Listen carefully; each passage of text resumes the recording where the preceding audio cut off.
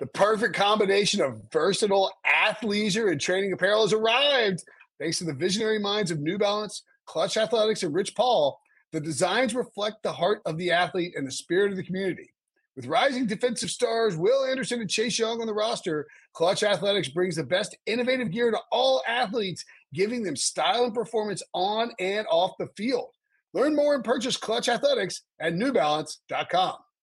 The all-new Hyundai 2024 Santa Fe is equipped with everything you need to break free from the dull work week and embark on an adventurous weekend with your family. The all-new Hyundai Santa Fe's features like available H-Track all-wheel drive, standard third-row seating, available dual wireless charging pads, ensure you can take on any adventure. Available H-Track all-wheel drives you can take on the dirt trails and kick up some mud. Standard third-row seating so your whole family can experience the thrill together. Available dual wireless charging pads so no one gets stuck in the great outdoors with a dead phone.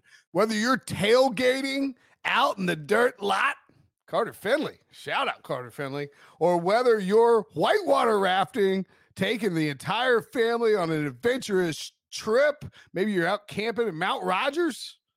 I used to go as a kid. Wish my parents had a Hyundai Santa Fe. The Hyundai Santa Fe is perfect for your family outing. Learn more about the all-new Hyundai Santa Fe at HyundaiUSA.com. Call 562-314-4603 for complete details.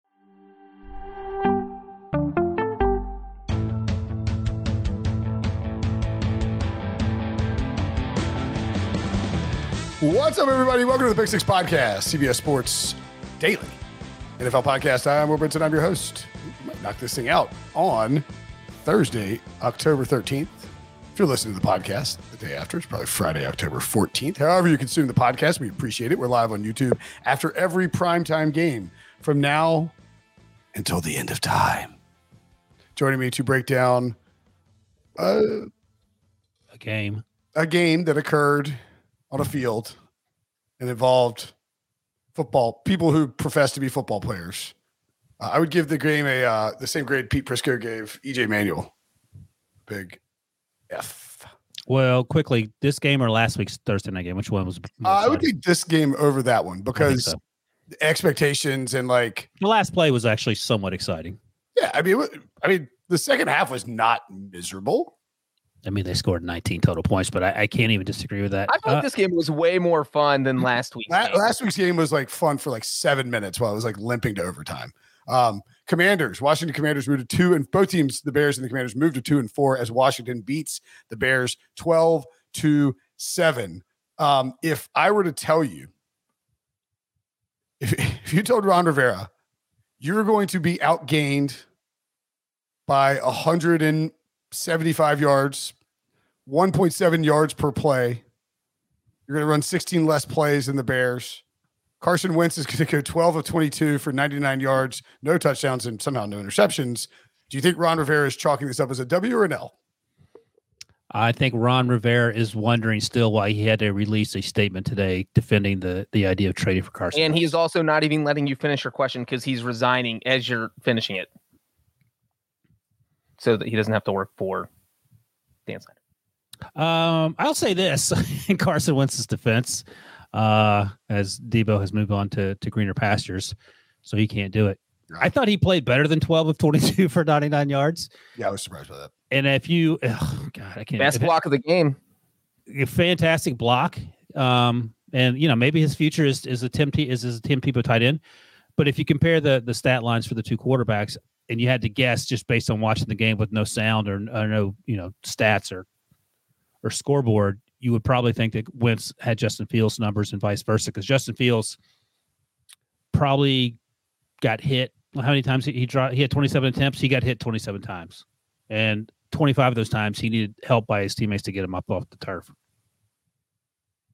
Yeah, I mean, I was kind of surprised that Justin Fields didn't have any. At no point did he have a independent neurologist check him out, because he was taking some big hits, some low hits. He needed an independent body blow specialist to check him out, because he got everything he took was it felt like it was below the waist. So I think that the Washington is probably just bad, and the Bears are probably not good. But the bigger concern for me with the Bears is what the schematic approach they took with Justin Fields in this game, and that you would have Justin Fields, who is an incredible athlete, just sitting back in the pocket trying to read this Washington defense, and he didn't do a very good job of it. He had the touchdown pass, and then he had some scrambles and a huge play to get down to the goal line. They didn't convert. And real quick, the touchdown pass, obviously a good throw, but it came on a 12-man on the field where there was no risk for him. So like there's a free play. So you let loose a little bit more on a play like that. And maybe you should tell him there's always 12 men on the field, because he plays very conservatively. And I watched one television, just the regular broadcast. The other television was the prime time all 22 or whatever. So you could sort of see early on, he missed a lot of open receivers and he took a lot of hits. Kirk Herbstreit talked about that early in the broadcast. And then other times guys just weren't open. And then, Luke Getsy, the offense coordinator, who previously Green Bay, is that right? I believe. Yeah, he's the tight ends coach. Maybe and I think this was talked about on Twitter. I don't know if Herbstreit mentioned it or not, but to your point, Brinson, it's like a square peg round hole situation. QB coach, excuse me. With like, why are we trying to fit Justin Fields into the scheme? Why don't we fit the scheme to Justin Herbert, Lamar Jackson style? Like, what are we doing? We're overthinking. I think we found someone who's actually worse at their job than Matt Canada, so that makes me feel good as a Steelers fan. But I'm sure it doesn't make Justin Fields feel any better. Or Bears fans. Or Bears fans. It feels like he's being grossly mismanaged. Well, I mean, didn't it feel like Matt Nagy all over again?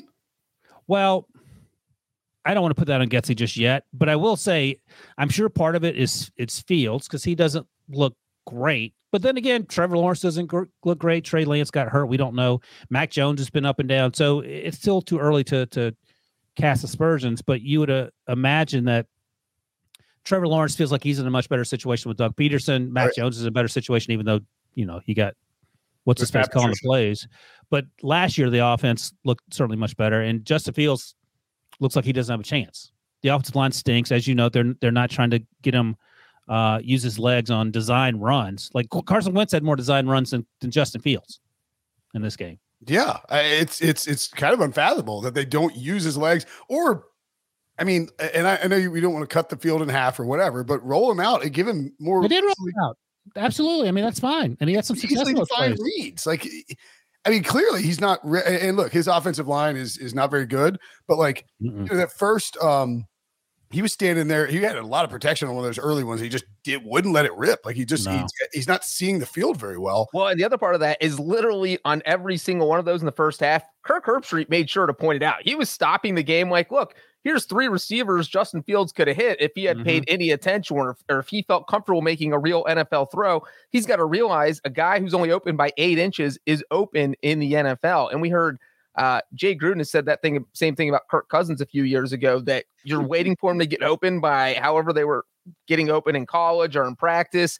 And that doesn't happen in the NFL. If they're open by a foot, if they're open by 8 inches, 10 inches, they're open. You got to get the ball there. And it seems like Fields is afraid to make those throws a lot of the time. Yeah, I don't know. I asked Brady Quinn about that a couple draft cycles ago. Just how is it that when, these kids have been playing in these 7-on-7, doing 7-on-7 forever, going back to 8th grade.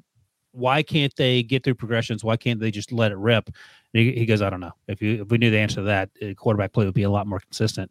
So I don't know what the answer. Like, I don't know why he's staring at someone that Herbstreit pointed out early in the game in the first quarter and didn't just let it rip. Worst case is it gets intercepted. Who cares? You play on a terrible football team. You're trying to get better. I think it also points out that how incredibly difficult it is to judge these quarterbacks, because I remember during this draft cycle, people were very angry that Justin Fields wasn't getting his quote-unquote due, like Trevor Lawrence and to an extent Trey Lance, and people were very angry about the whole Mac Jones thing.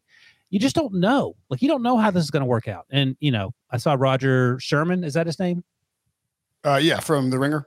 He was saying how during the draft process, everything you heard about Justin Fields was that he was so incredibly accurate. And here's the thing. I just watched CJ Stroud today, a couple games, and Bryce Young too.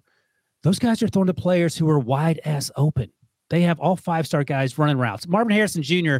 is the best wide receiver in the NFL right now, if he were there. We know about all the guys that Mac Jones had and Bryce Young had at Alabama. It's a completely different game. I mean, yeah, they're incredibly accurate, but I mean, Breach would complete 85% of his passes because, number one, he can throw the ball 45 yards down the field, but also no one's going to touch him in the pocket. So I think that's the math you have to do, and I don't think we should be so quick to sort of think everything's about something when something a race or whatever. When in fact it's just about we don't know what these quarterbacks are good or not good at. I will also say this: Velus Jones, you're not helping my man. That's 2 fumbles in 2 games as a returner. Ihmir Smith-Marsette, 2 games in a row. You fumbled in the game last week. The ball hit you in the face late in the game. That could have been close to a fourth down conversion on a long fourth down. So he's not getting help. And Brenton, you mentioned the offensive line sucks. Roquan Smith had a great game until Carson Wentz, as someone said on Twitter, put him into the transfer portal, which I thought was pretty fun. God, that was a brutal hit. I can't believe Wentz did that. I think nothing sums up the game better than the fact that the game-winning touchdown drive was 6 yards. That was awesome. That's pretty good. Although it should have been 70 yards, whatever that final drive was, but Darnell Mooney, their best player, double caught the ball, which would have been a touchdown had he caught it cleanly. What are you making a face for? You don't think so, Breach? No, it would have been a touchdown, but I mean, it's not like it was an easy. It hit both his hands. Holding the ball with his hands. What did you want him to do? He had the ball in his hands, and then the ball jumped up, and then he got the ball back in his hands, and he wasn't in the end zone. And Breach is making excuses for him. That's why the Bengals will never win a Super Bowl. I'm not making excuses for him. I'm just saying that if Fields would have led him a little more to the sideline, they had. Oh my God! Are you blaming Fields? He wasn't. I'm not blaming Fields. I'm saying that's like it. He could have thrown it more. Fields missed a ton of easy throws. That wasn't one of them. That was a good throw. He got hit while he was high pointing for the ball. Like, this was not easy at all. I'm not going to blame a receiver for trying to make an absurd catch. What do you think Darnell Mooney would say? Should he have caught it? Yes, he would absolutely say that. Why do we have somebody's got to have a weird stance? So like every podcast, like this is like Breach's Hill. I will die on this hill right now, Brinson. That's a weird one. I thought you'd be more excited about Tressway punting the ball 87 times and his leg not coming off. Here's what I wasn't excited about was what the Bears did, not even in the red zone, inside the 10-yard line. 3 possessions, 3 where they had the ball inside Washington's 6-yard line. They came away with 0 points. They ran 11 plays on those 3 possessions. They called 8 passes and only 3 runs. They're averaging the running backs. Let's not count Fields because those were broken plays. And so we won't say, we don't know, if we'll only count the running backs. Okay. Running backs average 6.5 yards per carry. So why are you passing the ball 8 times and only running the ball 3 times when you're running all over Washington? I don't know how a team that never throws the ball ends up throwing the ball only inside the 6-yard line. Particularly when it's a condensed space. It's harder to complete passes there. And we'd seen Justin Fields like gets you out of a great play that is it Ryan Griffin that he was going to? UConn's own. Yeah, he it was like a little sort of RPO-ish, and then but like that play action incorporated in there. Is that when Fields threw into the stands? I mean, just throw it up in the air, and the guy's running underneath it. It's a touchdown. The Bears had 20 first downs to Washington's 14. They went 5 of 13 on third down, but they went. The problem is they went 1 of 4 in the 1 of 4 on fourth down, 0 and 3 in the red zone, and 0 and 3 on goal to go. That is just not going to work. You're not going to win any football games when you do bad ball, as the people in the in crowd say. What about this? This game could have easily been a sneaky shootout. Yeah, super sneaky. Like it's been a sneaky blowout if the Bears scored on any. I'm saying if the Bears if they convert their goal to goes. I mean, when they ran. Let's see, the final score should have been like 24-7. Still would have hit the under. Because Washington got a fluky touchdown and Chicago scored 0 points. No field goals, no touchdowns, and they got inside the 6-yard line 3 times. All right, Breach. It takes away from. They ran 11 plays and came away with 0 points and 1 interception and 2 turnover on downs, right? Nathaniel Hackett thinks that's pretty good, by the way, just so we're clear. He would take that. Breach, you're the special teams guru on this podcast because no one else wants that stupid job. Tell me what you think about this. 4th quarter, just under 2 minutes to go. 4th and 4 from the plus 30-yard line, up 5 points, and your Washington Commodores kick, and Joey Slye hooks one. I would have kicked it. I get going for it because the Bears didn't have any timeouts. And what about punting? Like, how bad that the offenses have been on both sides. That's like one of the times where I think punting sounds stupid from the plus 30. I don't hate it.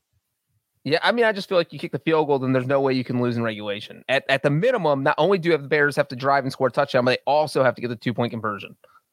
So the success rate, according to BenBot, for the 46-yarder, I think is what it was, 71%. What was it? 48. 48-yarder was 71%. To go for it on 4th and 4 is 45%. And it was pretty even in terms of whether you should go for it to kick the field goal. Again, what was the punt recommendation?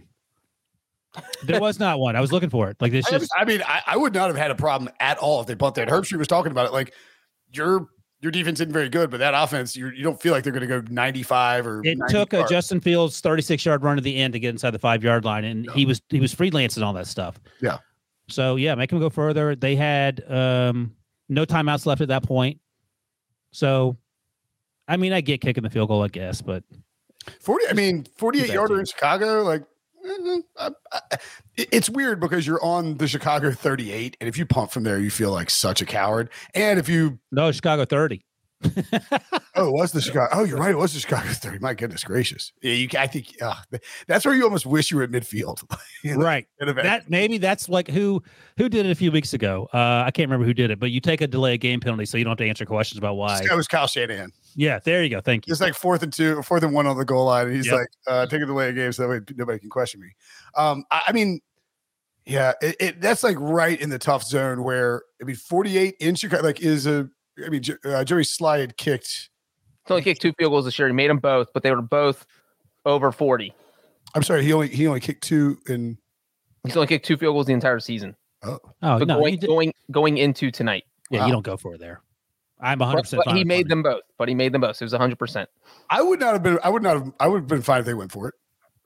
I would have ranked it punt, go for it, field goal. Because even if you go for it and fail, unless you throw an interception like your Lamar Jackson, the ball, at least you have those 8 extra yards at the 30 as opposed to the 38. Yeah, but that's not if you go for it and you fail, you don't give them. You're basically like forcing them to get an extra first down, unless you Lamar Jackson it and throw an interception. Yeah, exactly. I mean, look, it was I thought the other thing that was a mistake too was the Bears went for it on 4th and 16 with 3 timeouts. When you do the same thing, punt, like. Well, that's when Smith-Marsette got hit in the face mask. Like he had his hands like he's trying to catch a pumpkin, and the ball hit him in the face, and 4th and 16, he caught it like the 14.5 yards down the field. So, I mean, granted, I take your point, but it's like no one was willing to help Justin Fields tonight except for Dante. Well, I mean, even if he catches it, we don't know he gets first down because the defender is right on, but he might have broken the tackle. We don't know. But to Brinson's you're saying that was a tough catch for Smith-Marsette? Is that what you're saying? I'm saying that's what it was. But he also dropped it here. I'm defending. But even if he caught it, I am saying that he's not necessarily getting the first down. Yeah, he wasn't 100%. But to Brinson's point, that was 4th and 11, which it's like, you should go. No, hold on. Right. You're thinking, yeah, this makes sense. It's late in the game. There's 2:30 left. Probably should go for it. And they take a delay of game penalty. What are they doing? Like, it's already 4th and 11 in a horrible situation you ever want to be in, especially this late in the game and you're trailing, and you take a delay of game. Are you kidding me? And then I think at 4th and 16, I feel like you punt there too. With 3 timeouts, you try and pin. The Baldwin bot had 18% win percentage to go for it on 4th and 11. 14% to punt there, 13% for a field goal attempt. So you go for it on 4th and 11. Once they got the delay of game penalty, it moved to 14-8.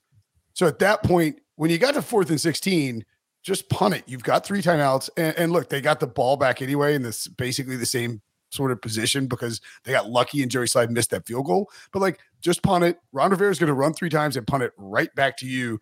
And then you're going to, you're going to get your shot. I did not like no one's been doing anything on offense all night. You're going to go for it on 4th and 16. Like that's a really hard conversion. I have serious concerns about the play calling, especially when real quick. Sorry to finish Brinson's point that the Bears did not have a single pass play or they didn't. They had the long play to Pettis for the touchdown. Yeah. But besides that, they only had one play the entire night that went over 16 yards. And the Pettis play was a free play. So, again, no pressure. So, one play beside that went over 16 yards. Meanwhile, Wentz had no plays over 20 yards. Well, 17-yard to Terry McLaurin and a 18-yard, to Cole Turner, the third-string tight end who was playing because Logan Thomas was out. And I think John Bates was out with a hammy pregame. So yeah, there wasn't a lot to look for. He hurt himself in pregame warmups, I believe. I mean, I think our buddy Heath from Fantasy Football Today tweeted this out. He said these two teams are also in the same league as the Bills and the Chiefs, and that's hard to sort of wrap your head around how bad. I feel like this year there's been some truly terrible football, maybe because we've been subjected to it on Thursday night, like the last 2 weeks. But I feel like there are a lot of crappy football teams this year too.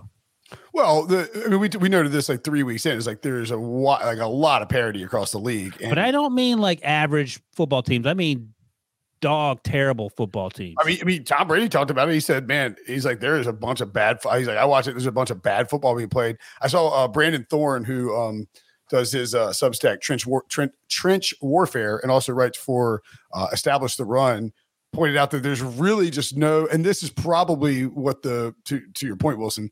There's not a lot of, there's like basically one or two good offensive lines right now.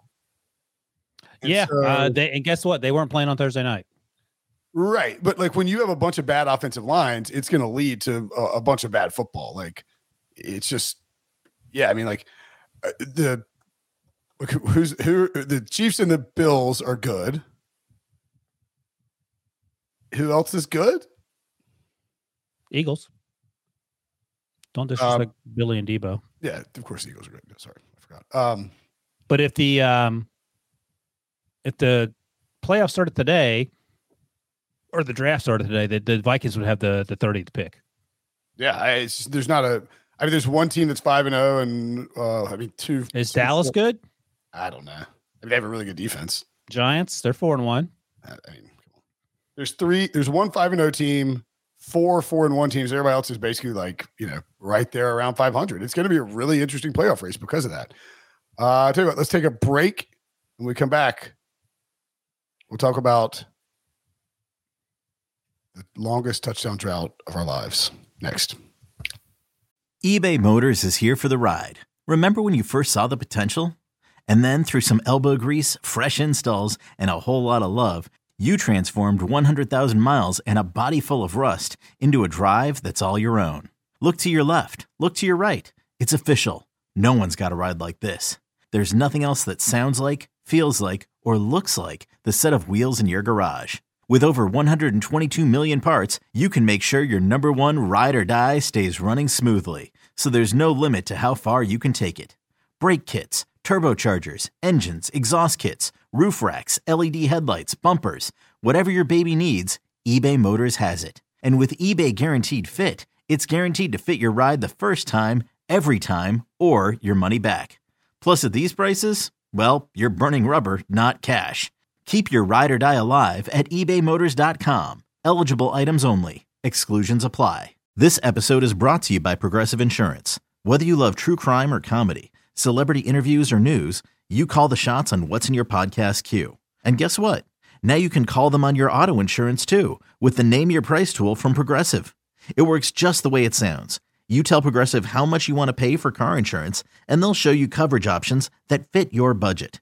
Get your quote today at Progressive.com to join the over 28 million drivers who trust Progressive. Progressive Casualty Insurance Company and Affiliates. Price and coverage match limited by state law. So we mentioned bad football. Well, poor Al Michaels and Kirk Herbstreit.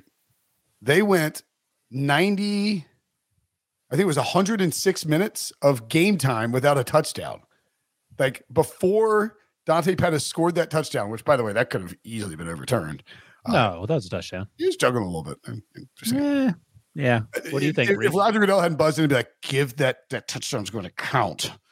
You think it could have been overturned? It looked like there was a tiny bit of movement when he got his first foot down, and then he firmly had it with the second foot down, and then his third foot went out of bounds. Breach, you're a very weird little man. I'm agreeing with Brinson. I was when they were coming back from commercial. I guess I just missed them kick the extra point. I thought they were going to be looking at it when they came back. I was surprised. The previous Thursday night football touchdown was Joe Burrow to. Oh man, I thought you were going to ask me, Brinson. It's a Bengals touchdown. It was the Bengals. Hayden Hurst. That's Double right. H. Triple H's little brother. I mean, just an outrageously long time without a. Who's H? Harry. Like who's next? Harry. By the way, so that game 3 weeks ago, that was the sort of Tua concussion, everything changed game. And maybe, speaking of Roger Goodell, maybe he said, listen, we want some really boring football. I don't want anything to be controversial at all. And they went overboard for 8 quarters and said, all right, no one's scoring anything, and we're going to try to literally kill people with boredom. And then, as boring as these games were supposed to be, they both went down to the final play. What happened last week? I can't even remember. Overtime. Broncos, Colts, field goal. Russ Wilson going for it on 4th down instead of kicking the field goal to tie. Oh, that's right. Shout out to Brinson for trying to make this thing overtime with the stupid Twitter. I mean, it felt like 15-15 was coming. Brinson willed it into existence. There's no way both these teams were scoring 15 points. Maybe. I mean, the Joey Slye could have easily made that field goal to make it 15, and then you just got it like they were 1 yard away or like 5 yards away. Touchdown. So you're telling me there's a chance? Look at that. Billy found something that like is culturally relevant to me and Wilson. And Breech, I guess. I always forget Breech is our age. Yeah, it's got Breech's high school haircut, so that works out. I mean, the other thing too about the Bears, I'm not sure why they didn't give Khalil Herbert more carries. Like I think he and David Montgomery should basically be splitting the carries. Yeah, Velus Jones Jr. you mentioned, like that's the only help they got. Justin Fields this offseason. I guess they got Equinami St. Brown and exactly. Just got somebody else. You know, I'm glad you said Harry. he should have gotten more carries, Brinson, because when on that final possession for the Bears, 3rd and 4th, or 3rd and goal from the 4-yard line, the clock is stopped at 42 seconds. You are just pounding the ball, running it. You are just steamrolling the Commanders. Do you think about running it? Because, you know, that play's not going to, if you don't get in, the play takes maybe 4 seconds. It's going to be 4th down if you don't get in, and you have 38 seconds to get off your next play, which is almost the same as what a play clock would be. And I just feel like the Bears automatically thought they had to throw the ball when I think they had enough time to run the ball. And if you just get 2 or 3 yards and down to the 1 or 2 yard line, then Washington has no idea what's coming on 4th down, and you can run whatever you want on 4th down because it's 4th down, so it literally doesn't matter. So you're talking about the end of the game, obviously. End of the game, yes. Yeah. I thought you could have run it on the last 2 plays. Yes, I thought they could have run it on 3rd or 4th down. Here's the thing: 6.5 per carry from the running backs, and they did not. Here's what I've come to realize. I don't know why it's taken me 85 years to figure this out, but I think what makes fans so freaking angry is that when they watch something happen, not just once, but consistently over the course of 3, 4, 5, 17 games, and they can figure it out, and they still have to go to their jobs from 9 to 5 and do all the other stuff, take the kids to soccer practice. And these people are supposed to be experts, and they can't manage to come to that same conclusion. 80 hours a week they're working on these things. It makes you wonder: are you cut out for this line of work? Because you're overthinking it. And BMAC talked about this on HQ. I think I mentioned on the last podcast. Offensive coordinators are sort of egomaniacs. They want to show off, and instead of doing the right thing and just running the ball, as you know, Breech, they were like the Jack Del Rio on that defense had no answers to the run game. And I'm talking about the actual run game, not Justin Fields going crazy in the backfield and then sprinting downfield for 15 yards a clip. I feel like those 2 downs, 3rd and 4th, you run it and you win the football game. They didn't even cross their mind. Justin Fields completed barely more than 50% of his throws. It defied logic. It's like these teams didn't understand. The Bears and Washington both feel like they don't understand the concept of fashioning, their system, their setup, their choices around, the personnel that they have. I mean, and I get that, I saw somebody in the comments mention that, the Bears receivers were open and Justin Fields just needs to pull the trigger. And that's fine. But like, well, that's what we said earlier, that he's not doing that. He seems scared to, afraid to, or just afraid of throwing the interception. Right, if he's not pulling the trigger, then you need to set up something where he is more easily able to pull the trigger. Like figure out a way to help him out. By the way, Billy mentioned. Go ahead. I was saying Billy mentioned. I thought you said go ahead. Go ahead, then I'll mention Billy's comments. Go ahead. Billy mentions in the comments Justin Fields' helmet interception. How bad was that? Terrible. Like he hit that dude. It felt like he hit him in the throat. And I only mentioned that was the early first half interception. I only mentioned that because on that last drive that Breech is alluding to, there's another pass that was knocked down that could have very easily been a run instead of trying to throw the ball out to the perimeter. So I don't know. Here's the thing: we've been arguing about or yelling about Justin Fields only throwing the ball 88 times coming into this game. So maybe that was part of the game plan. I still think it's okay to run the ball when that's your best option on an offense that looks truly terrible. And I also thought the Bears kind of botched the end of the first half. They somehow completed a pass, got down to Washington's 45-yard line. The clock was stopped with 5 seconds left. They had one timeout. So you throw a pass to the sideline, gain like 6 yards. You can throw a pass to the middle of the field for 6 or 7 yards. You can run a play in 5 seconds and in 4 seconds, gain 5 to 7 yards and give yourself a shot at a field goal. Nope, they throw a Hail Mary. So it's just like, it's the same thing with the goal line plays then. It's just like there was no forward thought from this team, which I guess is why they're 2-4. But it was just amazing how badly they botched the key situations in this game. Indeed. All right, real quick. Ron Rivera. I'm going to try and get this, see if I can make this work. Oh, boy. You going to say the bad words? No, it's bleeped out. Are you ready? I'm ready. They've played their asses off. They have. They play their asses off for everybody. They come out and they show up. They work hard. All right. They don't complain. Okay. They hear all this stuff and they got to deal with it. I get that. I respect them for that because they're resilient. They come out. Everybody keeps wanting to say, I didn't want anything to do with Carson. Well, I'm the guy that pulled out the sheets of paper, that looked at the analytics, that watched the tape in the freaking when we were at Indianapolis. Okay. And that's what pisses me off because the young man doesn't deserve to have that all the time. I'm sorry. I'm done. And Rivera stormed off after that. Of course, he was asked about the report, and Seth Wickersham and Don Van.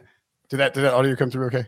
Oh, yeah. Good. I got the sense that Ron was not happy. We should have gotten rid of the bleeps. That was a CBS Sports HQ. Hashtag no bleeps. Hashtag no bleeps. Yeah. Billy's new around here. He's like, just send it to me. It's like, no, just hold the laptop, bro. Another weird flex by Breach. He wants more cursing on the podcast.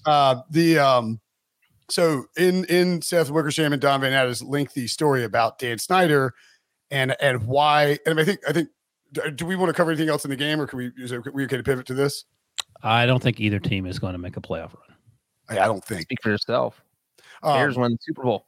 What's this is a long story about basically, and Seth and Don are very well connected when it comes to owners and the league meetings. They know people. These are how they get these stories out there. They talk to a lot of owners, personnel people, and it's very clear that there's a sense that the league wants Dan Snyder to sell this team. And you heard Al Michaels on the broadcast as well say, he's like, this is just. I have to quote. What's that? Just my feeling. I think that what the league would love is for Snyder to sell the team. He's just become a major problem around the league, obviously. And like Al Michaels is not talking to like janitors. He ain't talking out his butt. I know. Yeah. If Al Michaels is saying that on the Amazon Thursday night broadcast, he has a reason, very good reason to believe that that's what the league wants and what the league is trying to have happen. Did you guys read the story today, right? Like it's long. Well, I love that Kirk Herbstreit just went dead silent. He's like, I cover 90% college football. I'm not getting into this. Peace out. Yeah, exactly. And one of the big things too is that it seemed like, so for better or for worse, you can, if you're an NFL owner, you are not going to be frowned upon by your fellow owners for losing football games, for doing things that society would frown upon, but you will be frowned upon if you lose money. And now Dan Snyder has been reported, as sort of everybody kind of knew, has really botched the attempt to try and get a new stadium. FedEx Field is the worst stadium in the league by a pretty wide margin.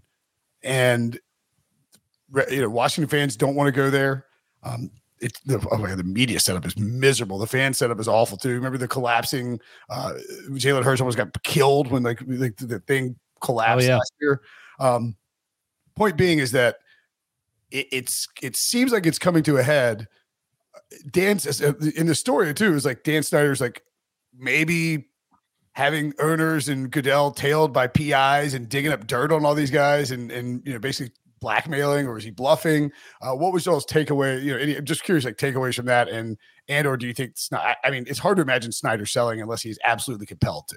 My takeaway is that Snyder does not care that people hate him, and he loves owning the team, and he's always been sort of a lone wolf. Like I don't think I don't know a lot about owners and how circles they run it, but I've had people tell me that he's like a weird dude, and like he's even among billionaires, he's sort of like the weirdo of the bunch. So I've seen him leave like owners meetings just by himself. It's weird to me. Like he made his own money. Like he earned his money in whatever line of work whatever widgets he was making. And then at 34, he bought the team. And just another example of someone who's extremely successful in one walk of life being completely ignorant how to run a football team. And then on top of that, coming off as a huge douchebag, just based on the reports we've read, and we haven't even talked about all the sexual misconduct stuff going on those reports that were never written down. And we don't know how far and wide those things go. So, I don't know, like owners are about making money. Owners are also probably up to things that we don't know about, and they prefer that stuff not come out. And I think that has probably insulated Daniel Snyder to a large degree. But you can bet your ass that there's an opportunity to make more money, and that requires Daniel Snyder getting the old boot. 24 owners are going to vote his ass out. And I just don't think we're at that point yet. And we don't know why, but I have a guess. And, we'll see how it goes. But, the history is full of powerful people staying in power despite the things they've done. And how many damning articles have we read about Dan Snyder without anything happening? I mean, the guy, I don't want to say he's Teflon. There's never been any sort of smoking gun that can take him down. He paid out a sexual harassment lawsuit, or he settled it. And so, like, he has all of these things. He had the workplace misconduct, which also involved sexual harassment. I mean, there are just all of these things that have happened either with him directly or under his watch, and absolutely nothing has changed. Maybe it's changed over the past 12 months, but it hasn't. It went a long time before that happened. We're talking over 20 years. And so if he has not had to sell the team by now, unless he is literally caught on camera doing something, I can't imagine he is going to be selling this team anytime. And I think it says a whole bunch that he could walk away with. What did the Broncos go for? $4 billion or something? Yeah. Is he the sole owner? There must be partners. He bought out his minority owners recently. So he could walk away. They were trying to sue him. Yeah. He could walk away with billions of dollars, but he said, nah. Washington is the sixth most valuable franchise. I'm going to lean into this thing, take all the hate, bring it on. I'm going to be a pariah. He'd go retire on some island that he built out in the middle of the ocean if he wanted to, but he prefers to show up at this game looking like he just got pulled out from underneath the train where he'd been sleeping for 2 weeks. I mean, I don't know, man. The other thing too is, like, if you're like running an NFL franchise, it's one thing if you're like good, they never win. Like, at some point, aren't you like, just give me the $4 million, I'll go buy a basketball team? Let me ask you this: how much do you believe the Carson Wentz stuff in the story, based on how vehemently Ron Rivera has since pushed back this evening? I think it's probably closer to a middle ground, but I would assume that Daniel Snyder was pushing the Wentz thing. Well, imagine this press conference if the Commanders had lost. Like, I feel like it would have taken a different tone, and you're allowed to be more defensive and more abrasive when you're coming off a win and you look smarter, and Wentz didn't cost you the game. And I'll say, I've been sort of saying I don't think Ron Rivera was not that his seat wasn't hot, but that he wouldn't get fired just because he's built up so much cachet in the organization. The sense over the last couple of weeks is as they've continued to lose games, I think I was probably wrong there. I mean, I think Daniel Snyder's reemergence, and it's interesting in this piece, he's not supposed to be running the team though. That's what I'm saying. It's like, NFL spokesman declined to answer questions about whether Snyder's suspension has ended, saying a statement that Goodell's decisions have been, quote, based on a comprehensive workplace review conducted by Beth Wilkinson, and the grounds were identified in the public statements, blah, blah, blah, blah, blah. A league source says Goodell is operating on the premise that Snyder is still under active investigation and his limits imposed on him will continue. But it's like Snyder hasn't missed a game yet. It is like very clearly involved in like every aspect of this football team. Well, he was supposed to give up, obviously, day-to-day control of team operations. That was supposed to be handled by his wife. But even in the statement that Rivera released on Thursday after the article came out, he said, hey, I went to the Snyder's house and talked to Dan and Tanya about Carson Wentz. Well, if Dan Snyder's not supposed to be involved, maybe he needs to like go to the basement while this conversation's happening, or maybe Ron says, hey, Tanya, why don't you come to the facility because we need to talk about this move we want to make. I mean, you're still admitting that Dan Snyder's involved when he shouldn't be involved. So, like, it's crazy that Roger Goodell and the league are trying to say, hey, we punished this guy, when in fact there's been no evidence besides the $10 million fine that he has been punished. Reach, that's called gaslighting.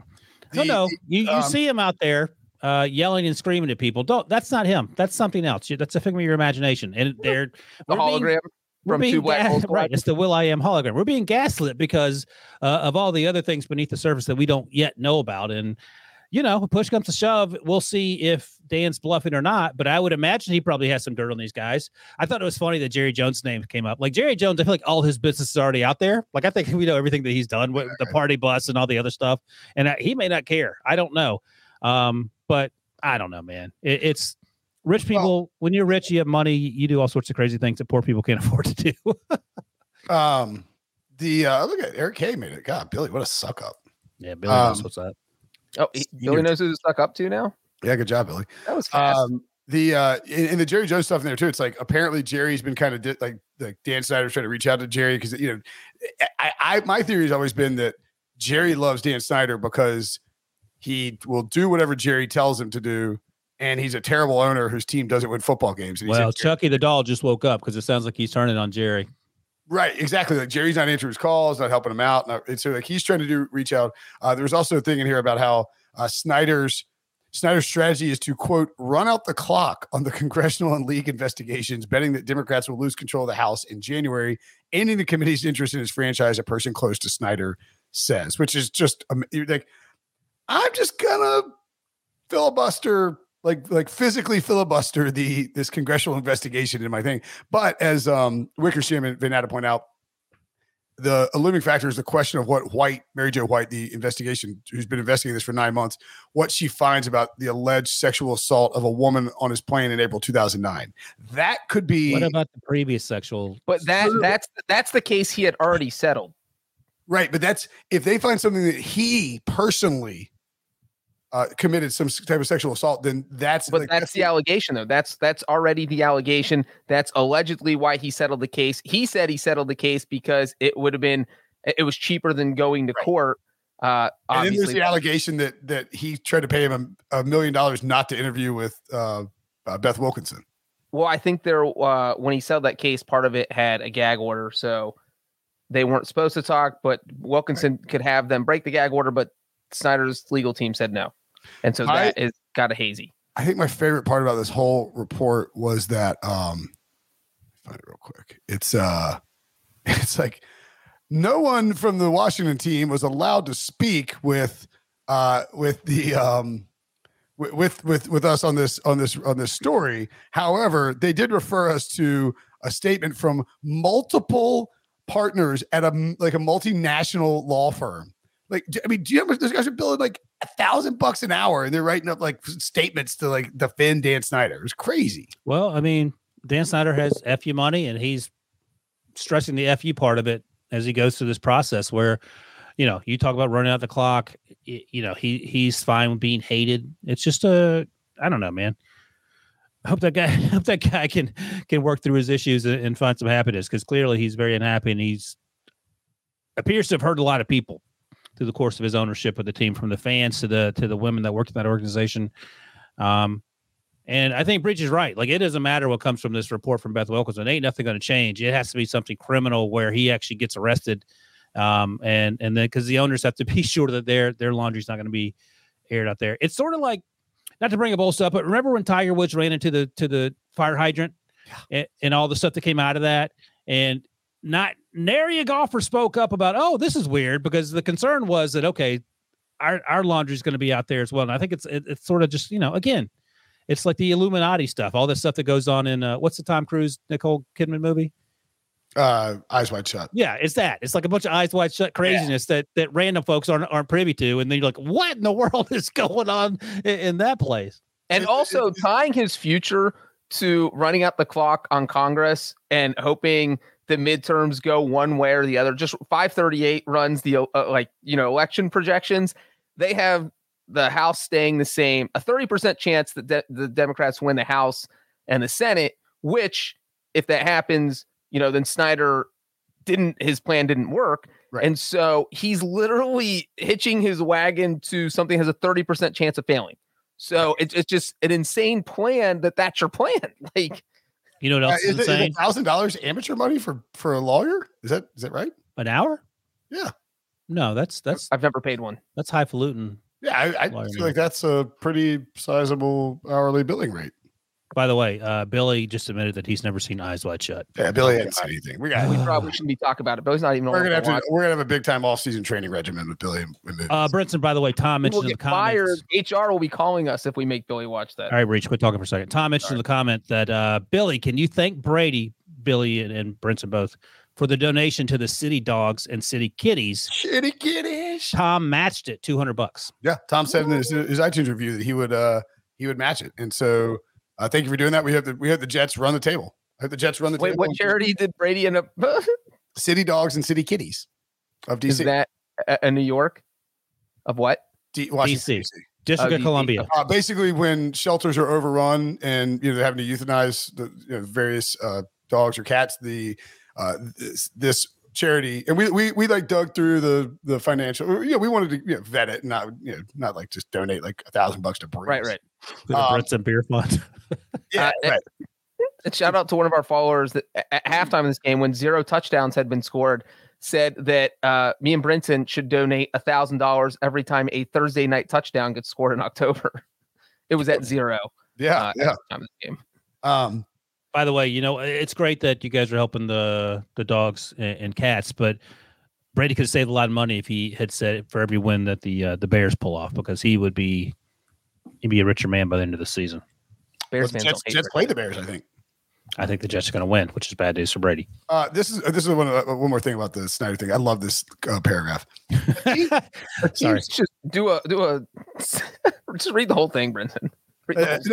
It's like a team spokesperson called it, quote, simply ridiculous and utterly false, end quote, that Snyder ever said that he could blow up the league, or that the league, quote, can't F, end quote, with him, or that, quote, the NFL is a mafia, end quote, or all, quote, all owners hate each other, end quote. It's like he never said those specific things. That's ridiculous. But he very clearly said. I'm trying to think, like, who is Dan Snyder? Because he came into the league as like a doughy-eyed guy, like a sort of naive young dude, 34 years old, and now he just sort of, his testes dropped, and all of a sudden he got a little chest on his hair. Now he's in that story too. They said that like when he was trying to push to get FedEx Field to get the Super Bowl, and he crapped all over the Bidwells, and he's just like thrashing the Bidwells for being like cheap and like it's just crazy. And that was actually 3 years into his ownership, so that was 4 years, 2003.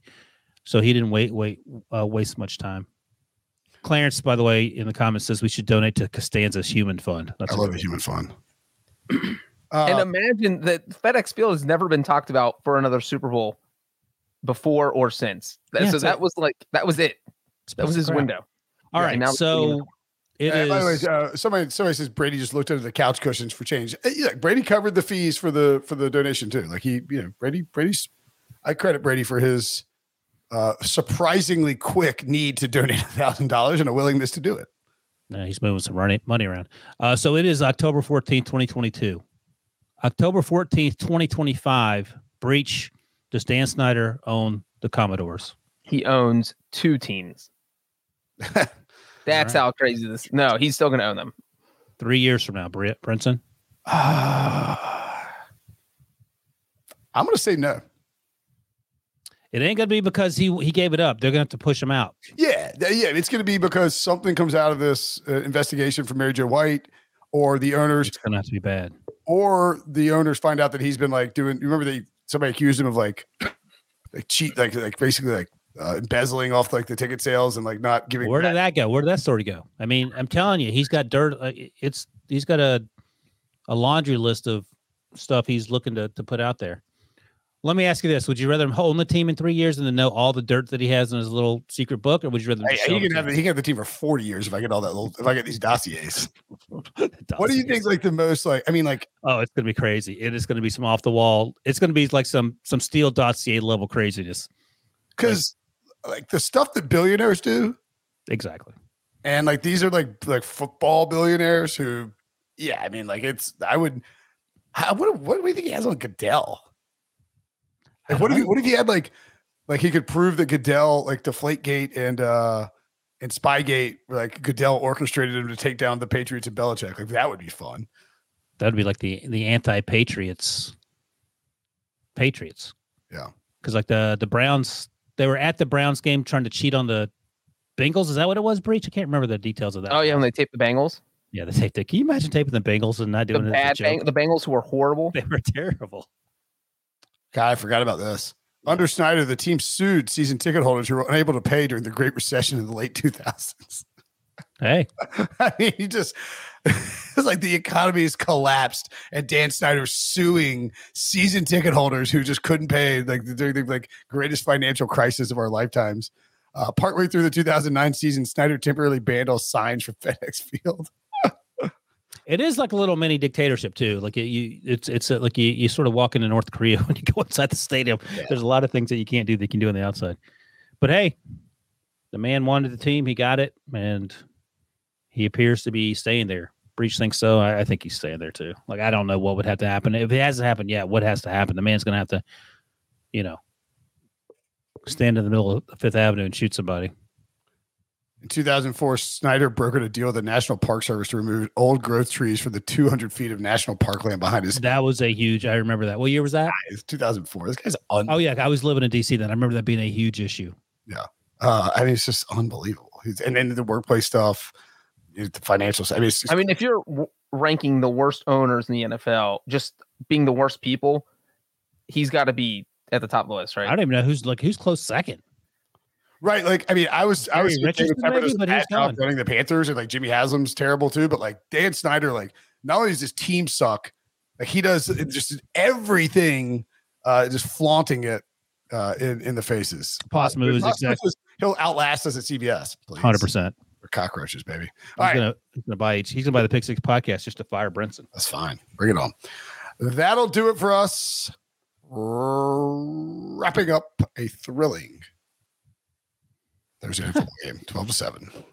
Billy getting a last thrash as an Eagles fan. FedEx Field is trash, he says in the comments. No, I've been there on like several occasions, and like it's a very bad stadium. It's very bad. It's horrible.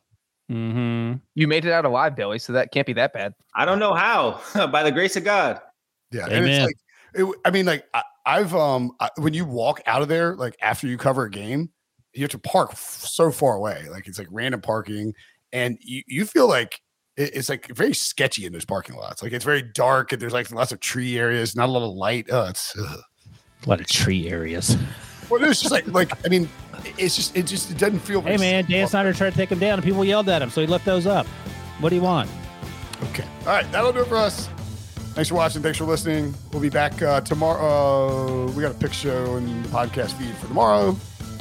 Recap the entire week 6 on Sunday night. For Breach, for Wilson, I'm Prince. What are you doing, Breach? You said week 6, so I'm making 6 numbers. I can't believe you have 6 figures on one hand. For Breach, for Wilson, I'm Prince, and we'll see you guys later. Okay, picture this. It's Friday afternoon when a thought hits you. I can waste another weekend doing the same old whatever, or I can conquer it. I can hop into my all-new Hyundai Santa Fe and hit the road. Any road. The steeper, the better. Because my all-new Santa Fe is available with H-Track all-wheel drive, so I can hit the trail without a worry in the world. Heck, with 3 rows and best-in-class rear cargo space, I can pack the whole family in with all our gear. We've got available dual wireless charging for our phones, so we'll never lose touch with civilization, and we won't lose touch with the primordial power of Mother Earth. So which is it? Waste the weekend or do something a little more epic? And conquer it in the all-new Hyundai Santa Fe. Visit HyundaiUSA.com or call 562-314-4603 for more details. Hyundai, there's joy in every journey.